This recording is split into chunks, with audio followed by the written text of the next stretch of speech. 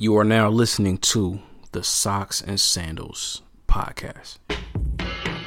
Every time a truly independent source goes into the Portland Police Bureau, we find chaos. Just one of the people just told to my managers who had fired me, they were like, yeah, did you see Tevin's video was on Complex?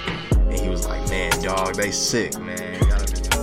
So in that moment, I thought, you know what? I don't care. I'm going to sit here in the middle of this aisle in Target and talk to her and break down what is going on and why she believes that these white Barbie dolls are more valuable or should come home with us over these brown and black Barbie dolls. I think that what we're forgetting is that racism is a very lucrative project. Mm-hmm. As long as you can keep a whole bunch of people down because you miseducated the whole population, then you can make money off those people. So what is the gospel? What is the pure, unadulterated gospel? Yes, and that is what I live by, because the moment this changes is the moment I'm leaving Christianity. Okay.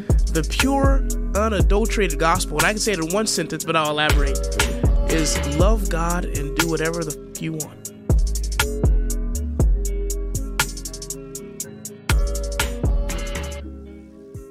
Peace and blessings, everyone. Welcome back to the Socks and Sandals podcast, where economic elevation and spiritual cultivation converge, and we unapologetically discuss our worldview. I am unconditioned. I am unlimited. I am indivisible duality. I am your host, Emmanuel Williams. This is episode 180. Greetings, everyone. Now, it's been about 6 or 7 months since I last put out an episode, and some of you may have been asking, Emmanuel, where have you been? And I say to that, I had a baby. Well, not me personally, right? Like my wife, she had gave birth. No, but my son, he's 11 months now. And with that change, got a new job and just a whole lot going on in my life. And so I just had to pause for a second. You know what I'm talking about? You just got to chill out. You got to reassess the situation. And then some new opportunities came. And then there was a gap in my spirit. I'm like, yo, what's wrong? Like, I feel like something isn't, and like that creative bug, those juices that was flowing while I was creating, doing the pod for so long, started in 2017, went 2 years without a break, and then took a little break. And then the pandemic came. And then I'm like, you know what? I've been off for 6 months. I need to start the pod again. So here we are, episode 180. We doing it bigger and better. As you can hear, the sound quality is as crispy as it gets. We're in GMP Studios on East 24th Burnside. And today, I have an amazing guest with me. She is a mother, a daughter, a woman of God, an entrepreneur, someone who's been hard pressed on every side, but not crushed, perplexed, but not in despair, struck down, but not destroyed, a living testimony, an overcomer. We have in our midst the owner of the Holy Beans Coffee Shop in Portland, Oregon, Miss Shalimar Williams. Shalimar, welcome to the pod. Thank you. Thanks for having me. It's my pleasure. I'm so glad you're here. Yeah, thank you. To be able to help me get the rust off real quick. That introduction, you got an A++. A++. You got me excited about myself. Let's go. Well, before we get into your story, because we got a lot to talk about tonight, so before we go any further, tell us a little bit more about who you are, where you're from, and what's a typical day in the life of Miss Shalimar Williams. Oh, man. Well, I was born in Portland, moved away probably, I think I was about 8, and grew up in California, Northern California, on a horse ranch, and then came back here in high school. So I've been here for a very long time now. And let's see, the typical day, I wake up about 5 in the morning. Sheesh. I know. I'm an early riser. And you got the coffee to wake you up?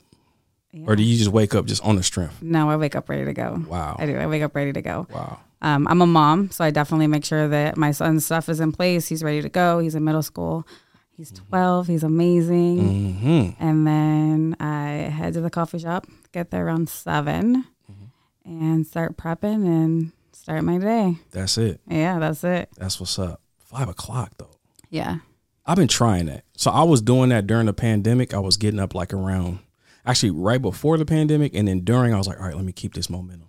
So getting up around 5:30.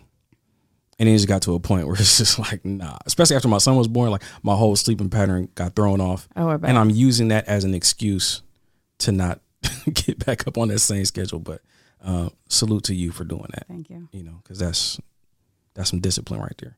Now, we got a lot to talk about as it pertains to your story and who you are, where you're from, and how you've become the person that you are. Right. So before we get into where you're at right now, tell us about your formative years. Right. So you talked a little bit about growing up on the farm, but just like your family experience, and really like in your early 20s, like those environmental influences that formed the late teens, early 20s, Shalimar. So at a very young age, I would say that I don't ever have any memories of my dad. My parents were married, but divorced very quickly. So by the time I was 5, my dad was incarcerated. And so I really had a relationship with him through pictures and letters, but what kind of relationship is that? And so my mom was an addict. So there was a lot of drugs going in and out of the house and a lot of lack of sleep, and just there wasn't really a family, not a dynamic. And so by the time I was 7, my brother came along and I became a mom at that point. And so lots of back and forth to California. Every time my mom would go to treatment, I would end up going. My aunt and uncle would drive up here and pick me up and take me to the farm and put me back together and put me in counseling. And then my mom would get out and she'd want her kids back. And so I'd come back to Portland. And I would say by the time I was 8, I was in the 3rd grade. I got taken away. So I ended up in a foster home for about 6 months, I would say. And so they ended up going to the prison and asking my dad, like, hey, this is it. We're not giving her back to her mom. What can we do with her? She has family in California. Can you sign your rights over? And he was like, yeah, absolutely. And so my mom ended up signing her rights over also. And I got shipped to California on the farm. And so I have it's crazy because I have these pictures of, I got my first pony when I was 4. And so you have this little girl that's sitting on this pony and your first thoughts are of like privilege and spoiled and all of these positive things that you would think that a little girl would be having, versus really like, this is a little girl that has lived in a crack house, has seen gang members go in and out, doesn't have parents, doesn't know what it's like to be loved and to be kissed on and those kind of things. And so that's the representation that I see, versus that's not what you would see. And so I stayed down there for, till I was 14. It's 14. And I will say that even though I didn't have parents, if it wouldn't have been for my aunt and uncle, my childhood it would have been really messed up. Like I was in 4-H. I was in horse shows. I had my own horses. And so I did have like a lot of privileges and a lot of things, but I also grew up in a bubble, if that makes sense. Like, yeah, I mean, it's privilege it's really like who you asking. Yeah. Because I think it would be more privilege, perceived as more privilege, if it was by design as opposed to kind of by default. Right. Just what had happened. It had to happen. Somebody had to step in. Yeah. And fortunately, when they stepped in, they had some type of structure. So that was cool. Yeah. So then, you take it a step further though. I grew up on about 100 acres in the middle of nowhere on a dirt road. I went to the same school. There was no middle school. I've never been to middle school. And I was the only colored, black, brown, anything in the whole town. The only non-whites. Right. Like the only melanated person. Literally till high school. And so now looking back, I had no identity. What was my identity? I don't look like the people that are raising me. And so I moved back here in high school, and I kind of went left after that. Okay. It was another, who am I? Because now here I am. I've never been on public transportation. I've never been around this many people. So when you was on the 8 bus, it was a culture shock. When you was headed to the Lloyd Center, is that what you're saying? Yeah, I had to learn how to ride the number 4, and my mom lived across the street from Peninsula Park, and it was just it was a huge shock for me. Huge. I can imagine going from the only black kid to Northeast Portland, and this is once again, you talking about coming back in high school. So this is late 90s, early 2000s. Yeah, late 90s. Late 90s. And people don't, just as a sidebar, people don't really understand, especially like where Portland is at right now, 2022. The gentrification really started like early 2000s, right? But where we're at right now, and there's a lot of new black folks coming into the city, they do not believe when we tell them stories about how black Portland was. They just can't. They can't imagine. They can't even see it. Like, no, I hear what y'all saying, but there's no way. Can you tell folks like what that was like coming to Portland? And it was like black. It was black. It definitely, it was black, but it also, it was intriguing, but it was also very scary because again, here I thought I found my identity in this logging town, and now I moved to the big city and it's black, and now I don't have that identity that I held on to. So now who am I? What is my identity? Word.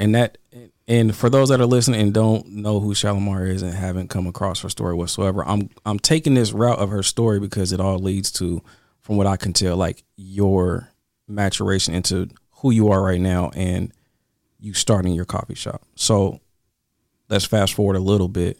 So now you're in Portland, out of high school, and life is different. It is different.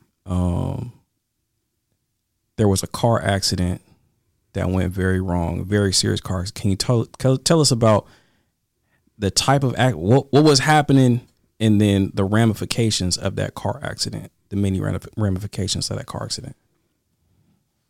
So I think that being that young and in those formative years, you internalize a lot of things that are going on. And as you get older, a lot of the acting out, a lot of the anger, a lot of that was me now trying to put that out into the world and to try to communicate it somehow. So what do you do when you don't know how to do that? You find coping mechanisms. And so mine was validation from people. Mine was drinking. Mine was all these outside sources, anything that I didn't have to look at myself. And I didn't have the structure or even the parents, once again, to kind of guide me where I needed to go. And so by the time I was 23, I was ripping and running and in the streets of Northeast Portland. And I wrecked my car. I rolled my car down Columbia Boulevard, and I ended up almost killing somebody and myself. And I ended up going to prison for a couple of years.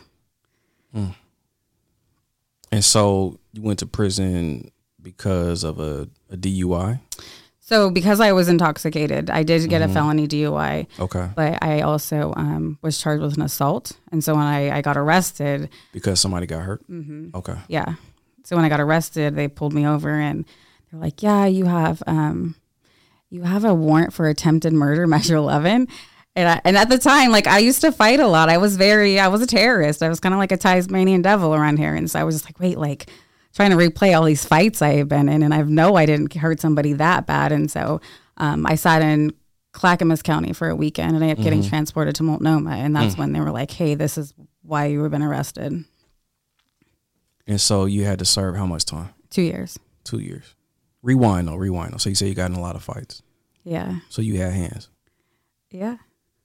I wouldn't say have. No, I was kidding. Wow. I don't see that. I don't see it. With all due respect, like, just because you're so like nice and pleasant, I just can't see you like, you know what I mean? I think that for me, what I've learned about myself is that I've had to apologize to some people that I've had altercations with in the past before I went to prison, because I projected a lot of my pain and a lot of my anger onto people that didn't even deserve that. And I didn't know that I was doing that. And now looking back after doing all of my internal work and having to dismantle my values and who I was a person, and not even knowing myself and what did I value. And a lot of times I didn't even value myself. So I did project a lot of that onto other people. Word. So here we are. So now we're at this point where you had the DUI and now you're incarcerated. But, you know, as humans, we're naturally resistant to change, right? And so we're all mostly creatures of habit. Even if the habit is destructive, right? So rapid change typically comes from highly emotionally charged events or trauma. So you were in a really bad car accident, which is borderline like a near-death experience for you, right? And then you're incarcerated for 2 years. Can you speak about how that chain of events affected your outlook on life? And also, how was it foundational to you, creating Holy Beans Coffee?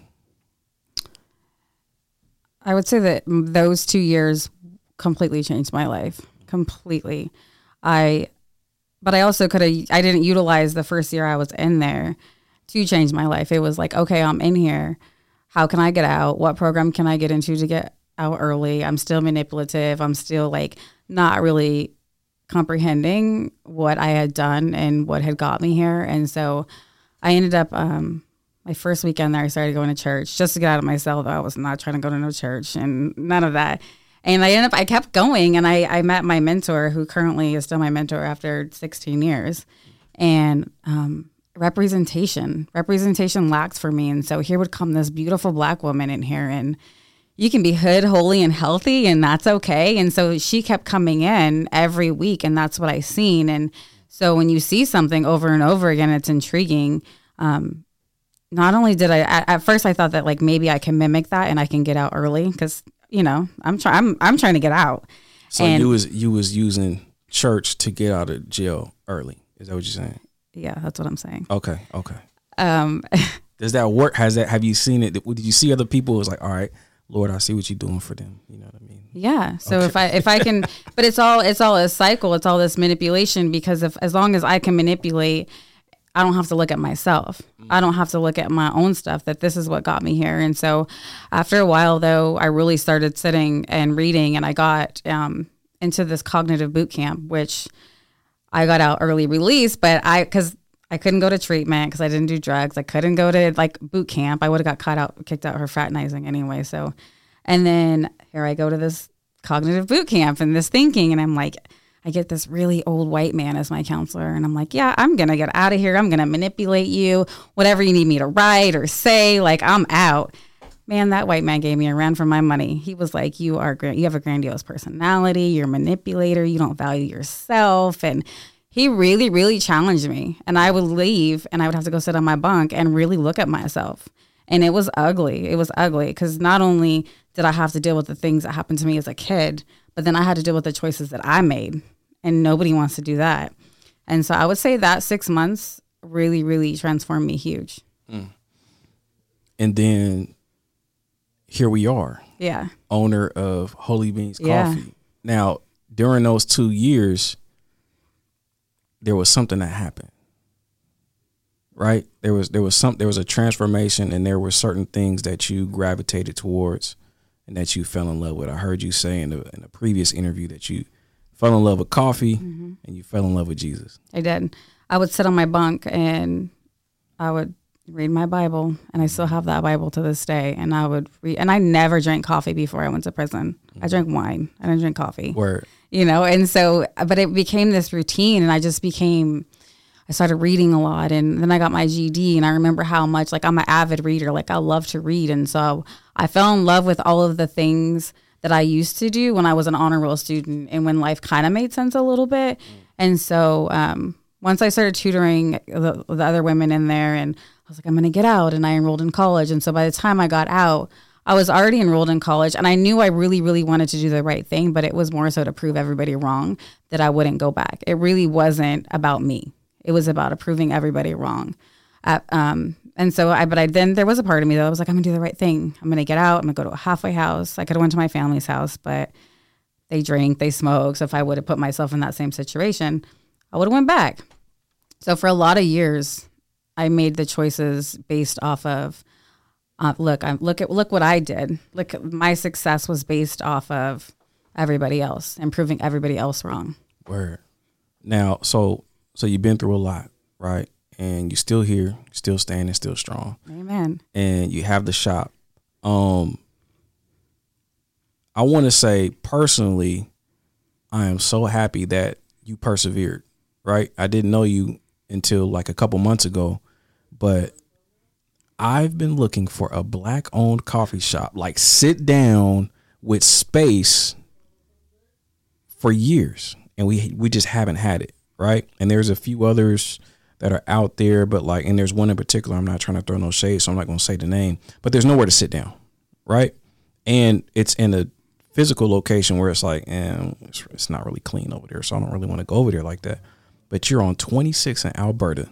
You know what I mean? You in the heart of the hood. I grew up probably on 15th and going, so 13 blocks from there, right? And it's 2 blocks down from my job, Black United Fund. So it's just perfect location.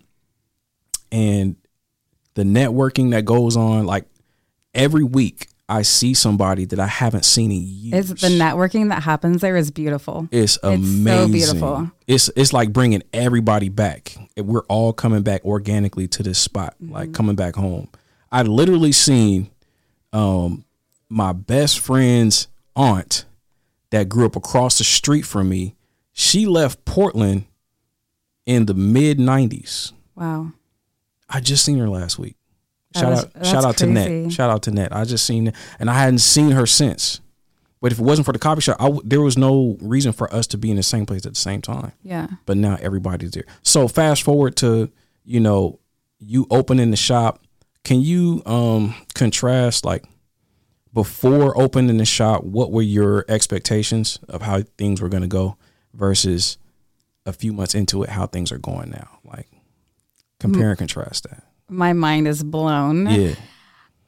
I knew what I wanted Holy Beans to be. I knew that I wanted to be this community-based space. I knew that I was going to hire felons. I knew that I would hire people in recovery. I knew that I would want to see a lot of healing there, and also just love and hope. And when people come there and they spend their money, like, you're contributing to somebody fighting for their kids, or you're contributing to somebody that's enrolled in college, or even fighting for their life. Because sometimes when you get out of prison, you're fighting for your life. You're fighting to stay free. You're fighting to not free just physically, but mentally. It's very hard, that transition. And so I just thought I was going to open a coffee shop and help people, like, literally, like, that's it. And so when I put all the tables together and all the chairs, and I'd be in there late at night hanging all the pictures. And what you mean you put the tables together? What do you mean? I did. So all the the couches, like, literally, like, I lived all the frames, everything. Sheesh. Because I knew the energy that I wanted it to be. I know, I feel like energy is very transferable. And so if I set the tone and I set the energy from the beginning of what that was, then that's what would be in there.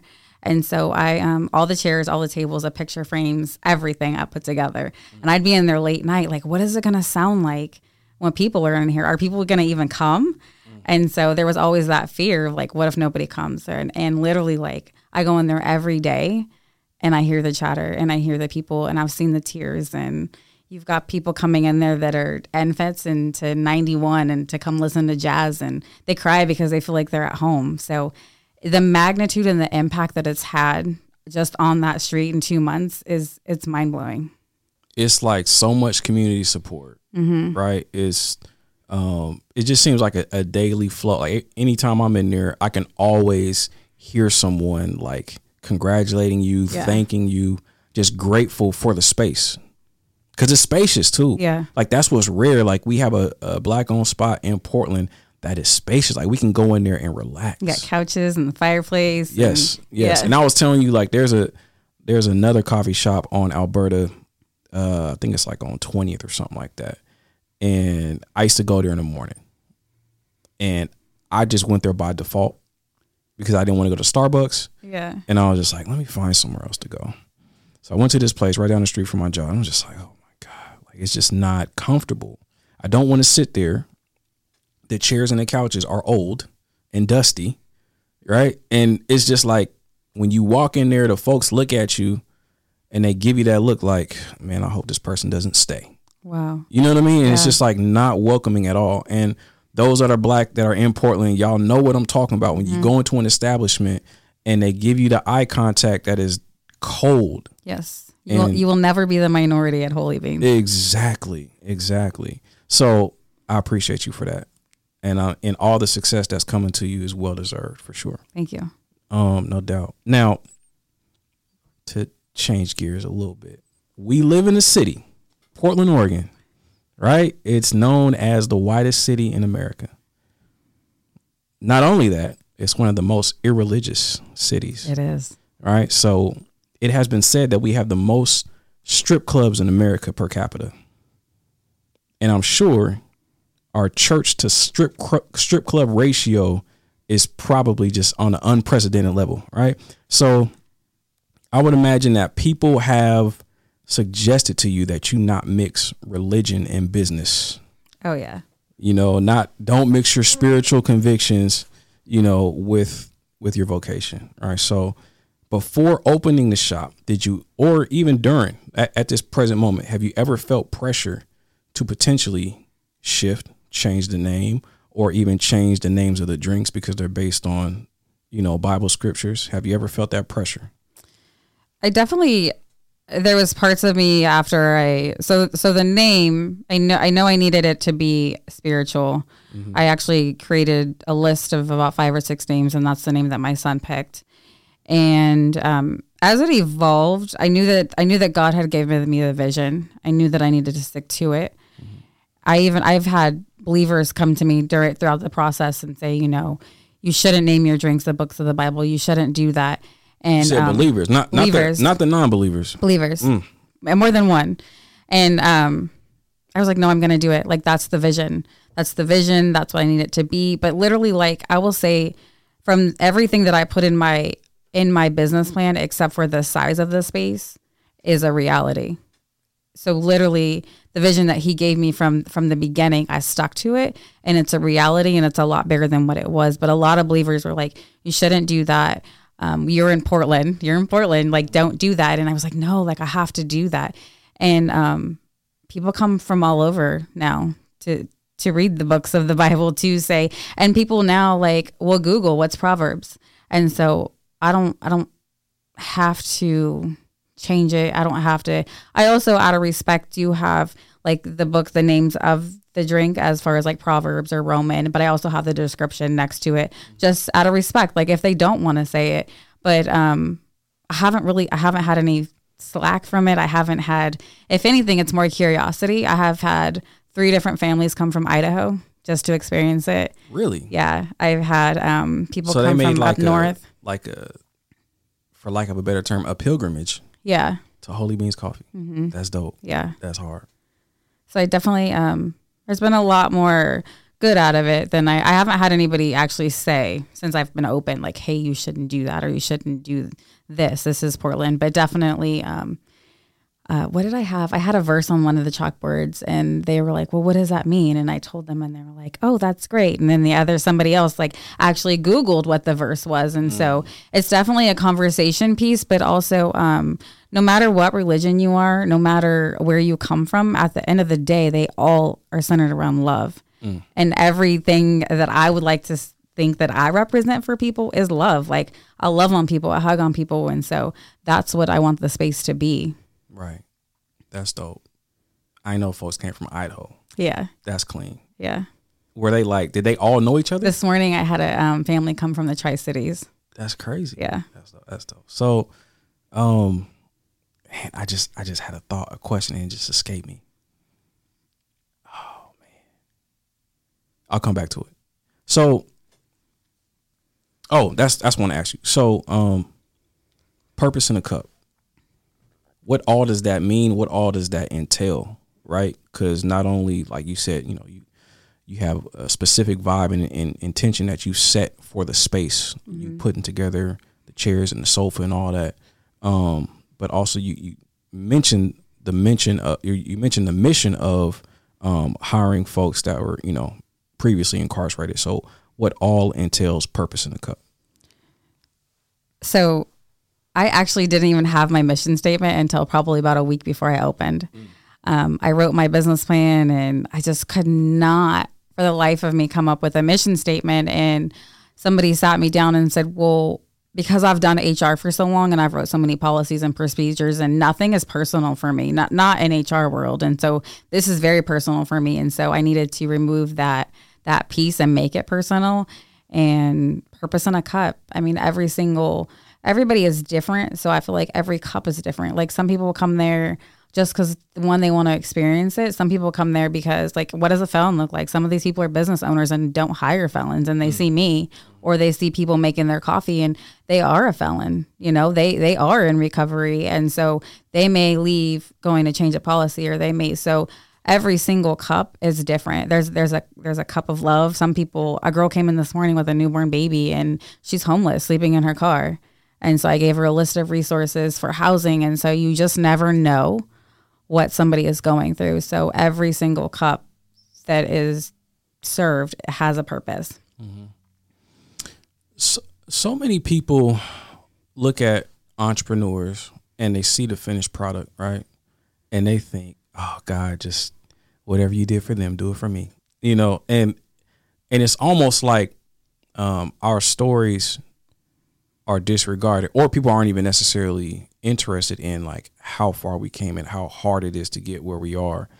And some folks wouldn't even want to go through what we went through to get us to the point of, you know what, I'm going to do this on my own. Can you talk about like recent, within the past 2, 3, 4, 5 years, you know, what was happening in your life to get you to the point where it's like, you know what, I have to do this on my own because everything else that's happening right now, I can no longer live this way? I think that with anything that has changed for me, every drastic change that's happened in my life has been from, I don't want to say there's not a good and a bad experience, but it definitely has come from pain.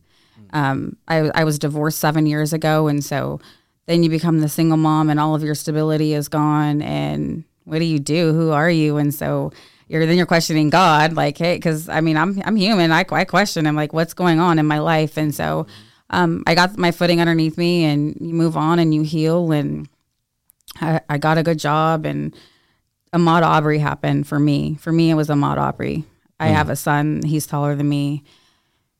And I just couldn't. I was so uncomfortable after that happened. And then George Floyd happened. And I've never till this day watched the video of George Floyd. I've seen enough. Me neither. I couldn't watch. I couldn't do it. No. I've seen enough. No. And so when all the protesting happened, I was in that group that went and laid on the bridge. And so that for me was the most life-changing, heartbreaking, empowering moment of my adult life, for sure. It was almost like I found who I was as a Black woman and as a mom to a Black son. And things changed. And then I started going to work, and I was working for a company that was owned and ran by 3 white Republican men. And as a woman, yes, you're light skinned to have enough to have the job and to have the title and run our company, but don't forget that you're Black. And so now that I'm doing all this protesting and I'm doing all the work and I'm seeing my son, and I was like, something has to change. Like, I have to do something different. This can't be the representation that I leave for my child. And it just, Holy Beans evolved. I was like, I have to do something different. And so that's when I was like, I love coffee. I did do a lot of research. And so when the economy was crashing during COVID, coffee was one of the ones that was not affected. So I definitely did that. You did your market research. I did. There you go. And I wrote a business plan for a little turnkey coffee cart. And I was going to hire a felon. And I knew that my son would never clock in for somebody else unless he chose to. So you wrote that business plan. I did. With your son in mind. Two things came up that I really want to dig into that you just mentioned. Because I was talking about like highly charged events that change us. A lot of times trauma changes us, or just new life. Yeah. So, you know, how has motherhood changed your life and motivated you to achieve and to provide for your son in the way that you do? Because, you know, now I just want to say before you say, like, when I had my son 12 years ago, my life changed instantly like that. Yeah. And it was like this, it's like a necessary, I'll just say for me, it was like a instant evolutionary portal that just opened up. And I just seen the world different. I felt different. And my actions changed. And I started thinking about my legacy. And like you said, like, how is my son going to grow up? Yeah. Like, and then I started thinking, oh shoot, the future technology, he's not going to have the same opportunities as I do as far as being able to grow up, get a job. It's going to be automation. It's going to be artificial intelligence.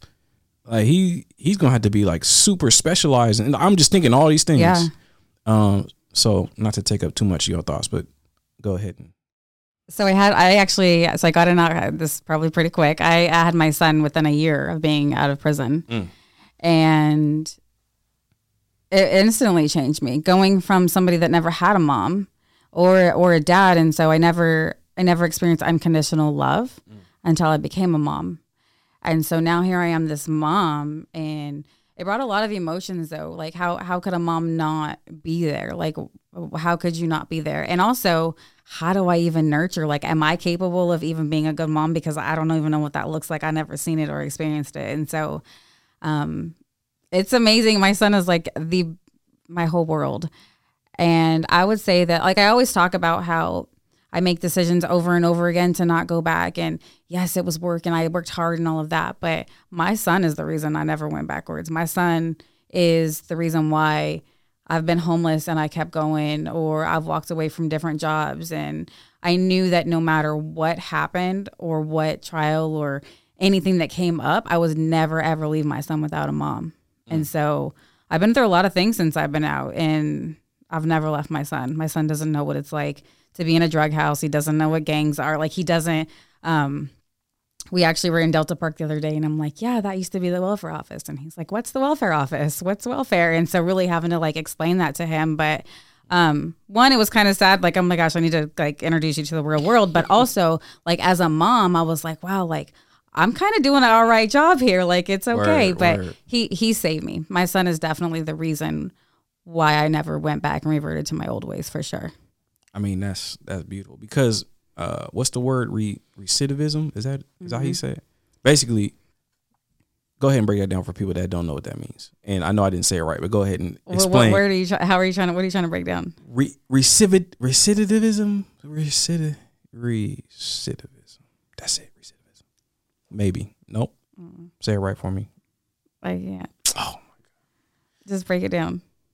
All right. So that's like the probability that someone goes back to prison. And so the rate of that for somebody that was formerly incarcerated, I want to say, at least for Black people, I want to say it's like 50%. Yeah, it's 50 very plus. high. And so you didn't fall in that. I didn't. And I actually talk, I do a lot of work with the county and have a lot of meetings and stuff, just because they think I'm sorry. I do got to interrupt. Do you know how to say that word? Reset it. No. Okay, cool. All right. I'm about to say, if you know how to say it, you made me trip over it like that. That's messed up. No. All Okay. Right, so really having those conversations too, because why do people go back? You know, when I got out, I couldn't get a job. I couldn't get housing, especially for me. Then I wasn't an addict and I didn't have kids. So they're really like, okay, go figure it out. But how many times does a person get to be told no before? You know how many times I was told no and I didn't get a job, and I can go sell that dope over there and get what I need real quick. Mm-hmm. And so if we're constantly telling people no and not setting them up for success, and then they go back, whose fault is that? Whose fault is that? According to the system, it's our fault. Exactly. Because we can't get right. Right. But if we're not setting them up, and there's a lot of doors that I knocked on that never opened for me. Mm-hmm. And now I'm opening those doors. And some of the people that didn't open the door for me are now coming to me, trying to figure out how I am where I am. How can we work with you? Shalimar, help us out. Yeah, absolutely. Yeah. But I know you've talked about eventually starting a nonprofit around that, right? Yeah. Yeah. So what do you plan on that looking like?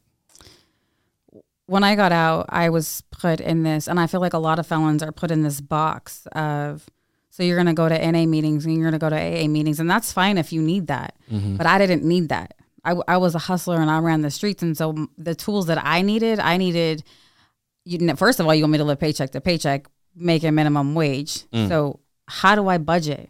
Like, what does it look like to budget?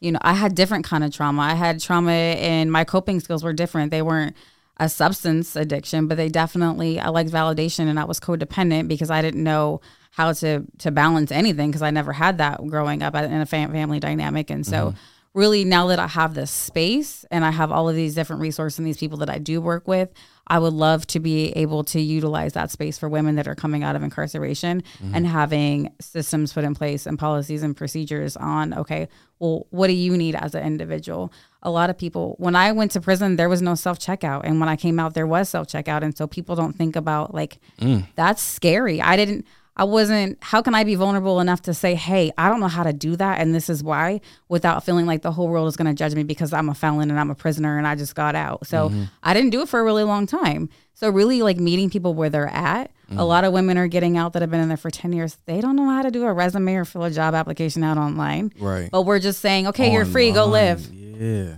So really just providing that space to nurture people, because if you give people just a little tool, like they feel so empowered as a person, as a human, like I'm validated that somebody cares about me. So let me go try to do what I want to do.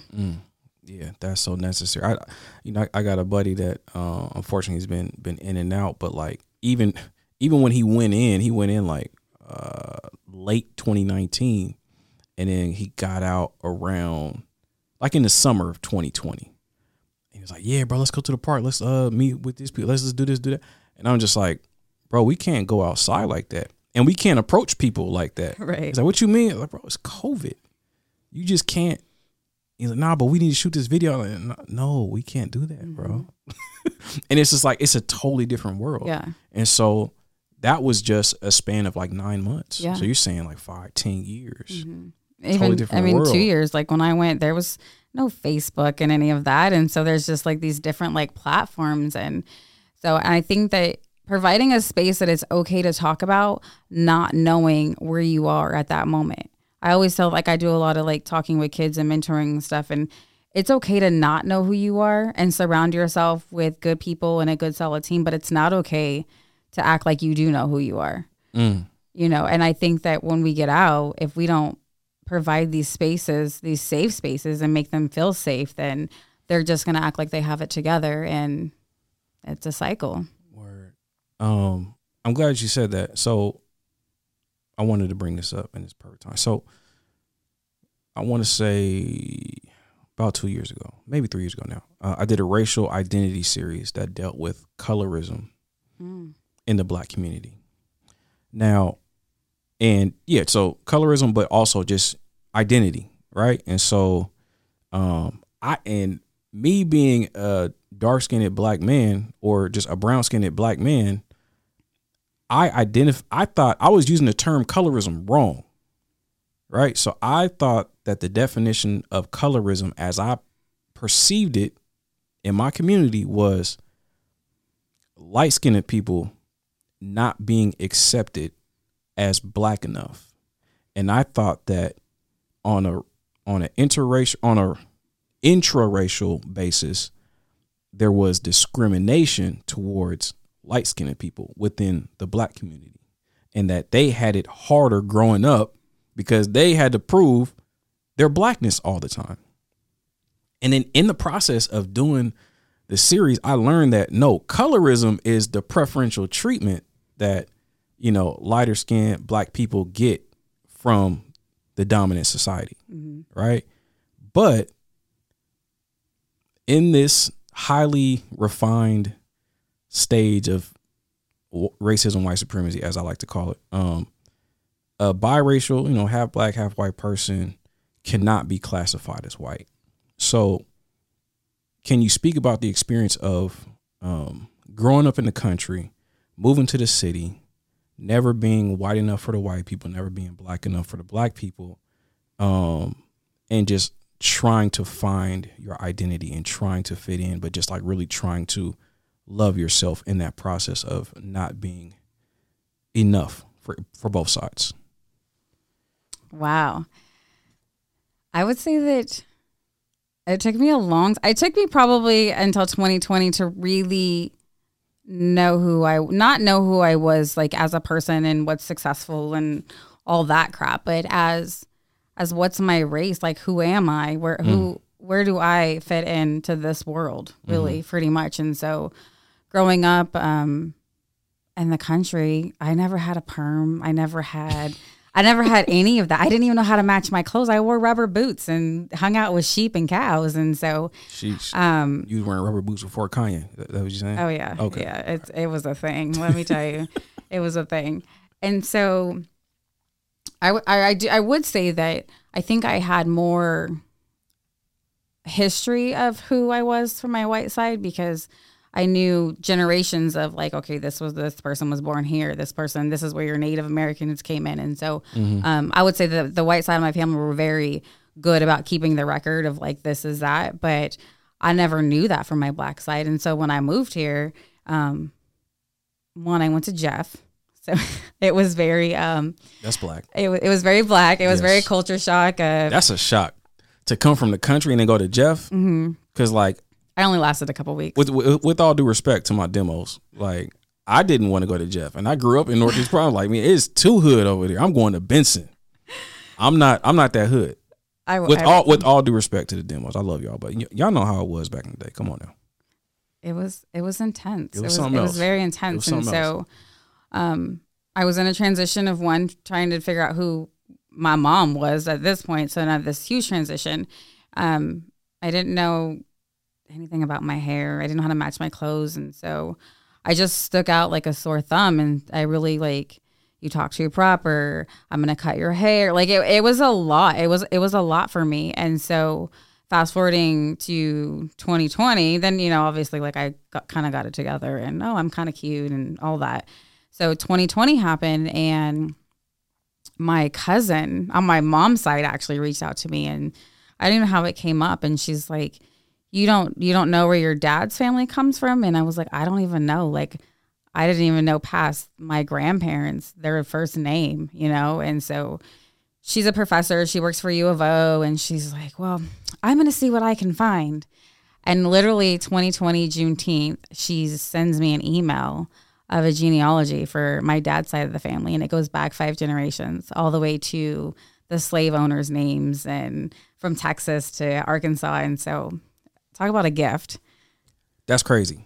Yeah. And it's not a joke, but like, it's kind of funny. Like, I think black people are going to get reparations in the next 5 to 7 years in America. So you good. Yeah. You going to get your check. You got the proof already. Yeah. But it was mind blowing to know that my great grandpa couldn't read or write and he was picking cotton and he was owned by Terrell Jackson, the slave owner. Sheesh, you know the name. Yeah. I got death certificates and everything. And so between George Floyd and the genealogy, I knew who I was. Yeah. I knew who I was in the world. And at the end of the day, yes, I'm biracial, but I'm a black woman. Word. I'm a black woman with a beautiful black son. And it's amazing. And it feels really, really good to be whole in that aspect of my life. And I never knew I was missing that ever.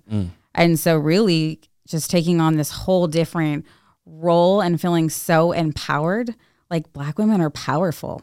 So yes, I was like working and doing HR and sitting in the corner and wearing the flats and the suits and just doing this whole like what the white society would want me to do. And now I'm like, wait a minute, like I know who I am. Like I rock Jordans and Nikes and hoodies and like I'm not wearing all that. I'm not fitting into your bubble and what you want me to fit into. And so really I evolved in 2020.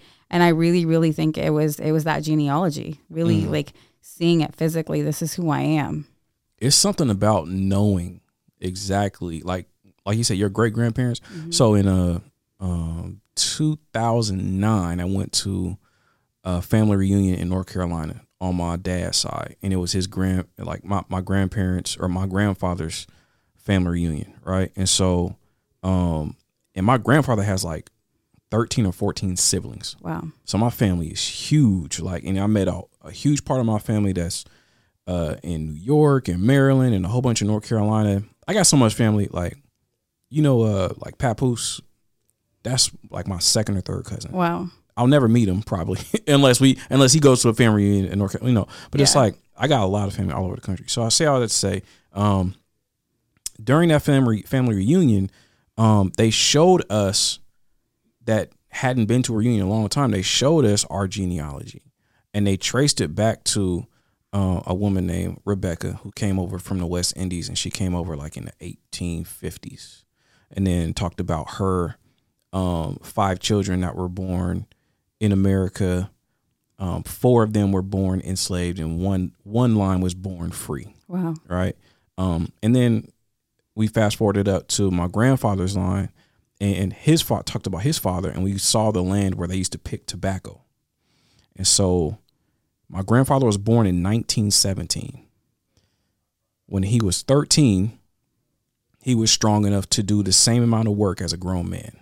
So in 1930, he would plow fields of tobacco with my great grandfather.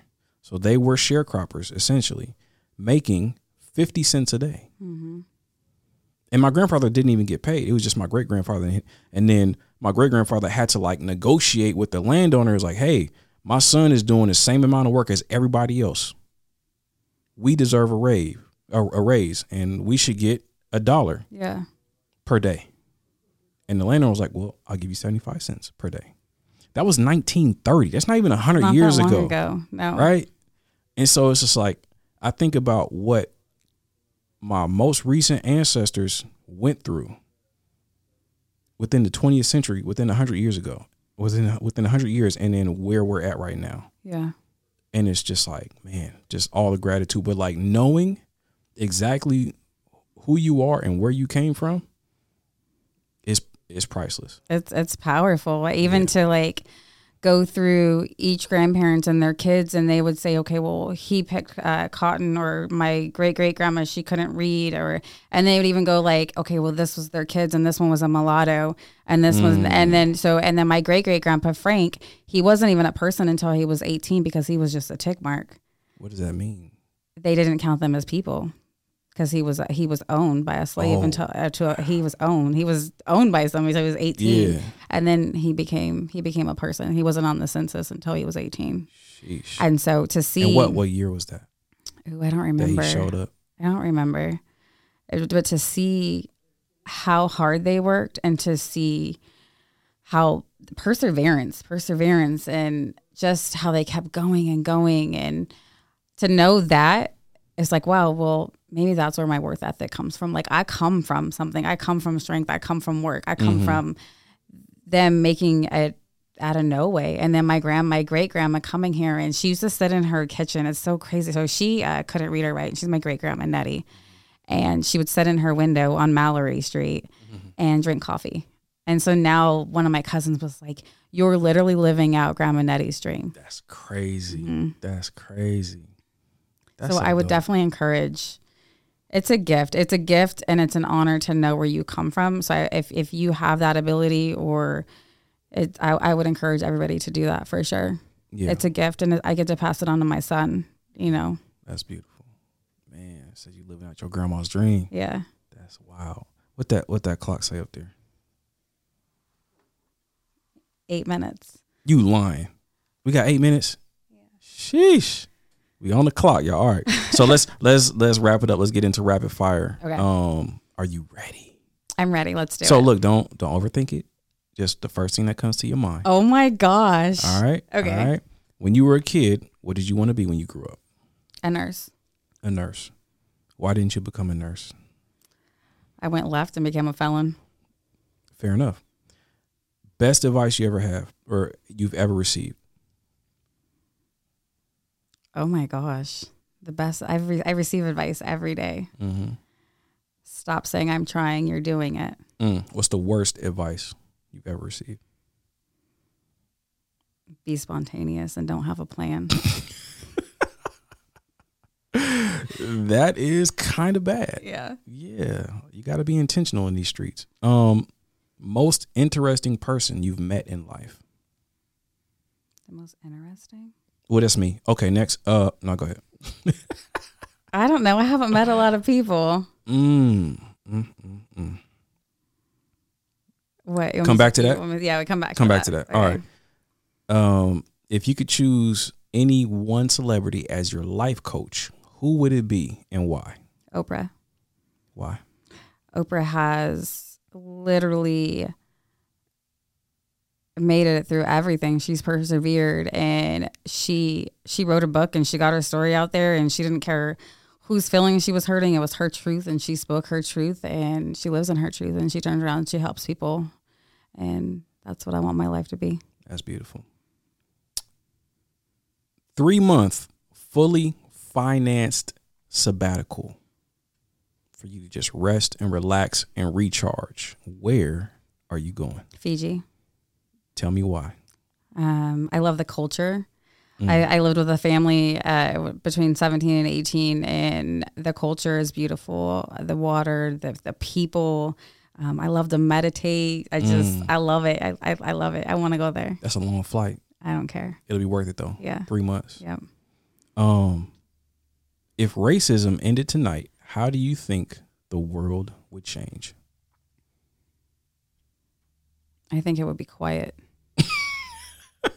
Why would it be quiet? Because everything's so political and so based around that. And I think it would be quiet because people will be confused and have so much empty headspace, they wouldn't know what to do. Wow. That's profound. I literally just came up with that question today. I've never asked anybody that question, and I don't know the answer to that. But thank you. That helps me think about that. Wow. What do you do if you don't have judgment about everybody else? What do you do with that space? You just live life.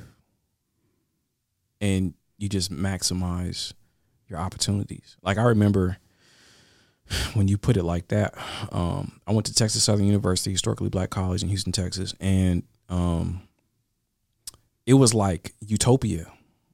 And not only did I go to a black college in the city, but we were in Third Ward, like South Side, like everything is black, right? And so I go to the bank, black. I go to the grocery store, black. I go to the corner store, black, right? And so go to Frenchie's Chicken, of course, black. And so I didn't realize how liberating that was until I came back home for Christmas break. And then I landed in PDX, and I'm like, oh my God, I haven't really seen a white person in 3 months. Yeah. I didn't even think about race or racism because I was enveloped in my culture. I know. I tell my son, like, you have to leave for college. You can come back, Yeah, but you I come back. want him to leave and to experience that. I don't want him to stay here. You gotta have that. Yeah. Like we earned it. We've done our time Yeah. in the whitest city in America. We earned a utopian experience. So yeah, any HBCU, just get out, get away for sure. If you woke up tomorrow and found out that you hit the lottery for $100 million, how would you spend your time and your money from that day forward? Wow. Well, I would buy a house. I probably a couple. A few houses. Well, yeah, probably a couple. I mean, I wouldn't really.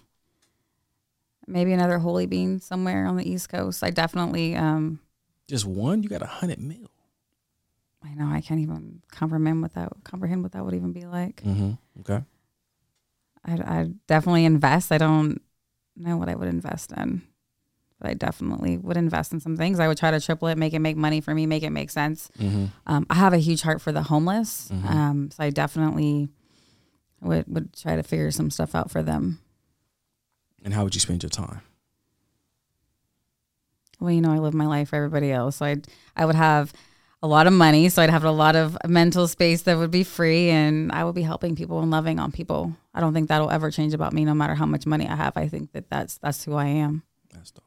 That's dope. As you should. Lastly, last question. What message do you want communicated at your eulogy? I know that's heavy. Ooh.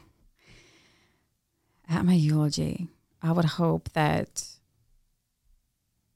people see how much I cared for people, how important it is for me to see people succeed, for people to see and to know that representation is everything. And so it's okay to come from nothing and to get it out of the mud, and you can do it. And so I hope that I'm representation for hope, for self-discipline, for perseverance, for being a good mom, for being a good friend, for being a good daughter, for being a good believer, you know, I'm a little crazy too. So, you know, you gotta, there'll be a little sarcastic stuff in there too, but, for being consistent, for stepping up and showing up and being a voice for the voiceless and for the people that aren't here and can't speak.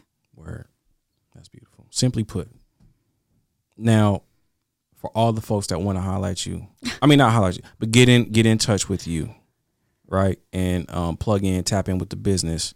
What are the socials they need to plug into? So we're on Facebook, Holy Beans Coffee, Instagram, Holy Beans Coffee. Also, we have a website, holybeanscoffee.com, that has all of the merch on it. I do have my own coffee beans that you can order. Oh, yes. Tell us about the beans. I do have my own beans. Let's go. So if you're not local, if you are local and you would like to wake up and sip some holy coffee, you definitely can order that online. I've got merch everywhere. The space is available for rental. We have a lot of people that rent the spaces out. I've been doing a lot of public speaking, so you can inquire on that there, but holybeanscoffee.com. Facts. Shalimar is booked and busy nowadays, y'all. Y'all better catch her while the price is low. You know what I mean? Because she going to get on her speaking gig, and the price is going up. Ain't that right? It's going up. That's what's up. Any final words, any final thoughts you want to leave the people before we go here? I appreciate this. This was great. No doubt. Yeah, no doubt. Getting your rust off. You did a good job. Thank you. No, I just appreciate this. I'm in awe of my own life, and I'm so grateful. I feel like I get so much recognition, but I have a solid team behind me. You know, I have great people that support me. Talk about the team. So I have Nike and Herman Green, who are my mentors, who I met in prison. They were my first, literally like got me my clothes when I got out of prison. They were my first customers at Holy Beans. Very consistent, very beautiful people. Again, representation on Black and getting it out of the mud and a beautiful Black healthy marriage. And so David Ferguson took a chance on me. He owns the building in Northeast Portland. And not only is he my landlord and took it, but he is full of wisdom and knowledge, and he pours into me, and he's got my back, and he believes in me. And so that's amazing. The community has been fantastic. The support that I have from the community is amazing. I've met some really great people. You're great. Oh, thank you. Who else? Literally, like everybody in the neighborhood has been amazing. Devon Horace, he's been amazing. I met him. Yeah, my guy. Yeah, the energy, the wisdom, the knowledge, and just like genuinely wants to see me win. So my team is solid. That's a fact. Shout out to Deb, man. We just did an event March 17th. That was dope. The entrepreneur strategy session. That was a lot of fun. Yeah, you guys have to do that again. Definitely. Well, that's it. Socks and Sandals podcast, episode 180. We are back. We back in the building, y'all. Hold on, is this gonna work? Nope. There we go. I got buttons, y'all. I'm gonna preload my sounds. Shalimar said I should preload the slap that Will Smith gave Chris Rock. Oh my gosh. No? Leave it off. Okay. All right, cool. That's a whole different conversation. That would be a whole nother hour. That's a fact. That's a fact. But once again, y'all, it's the Socks and Sandals podcast, where economic elevation and spiritual cultivation converge, and we unapologetically discuss our worldview. Holla at y'all next time. Grace and peace.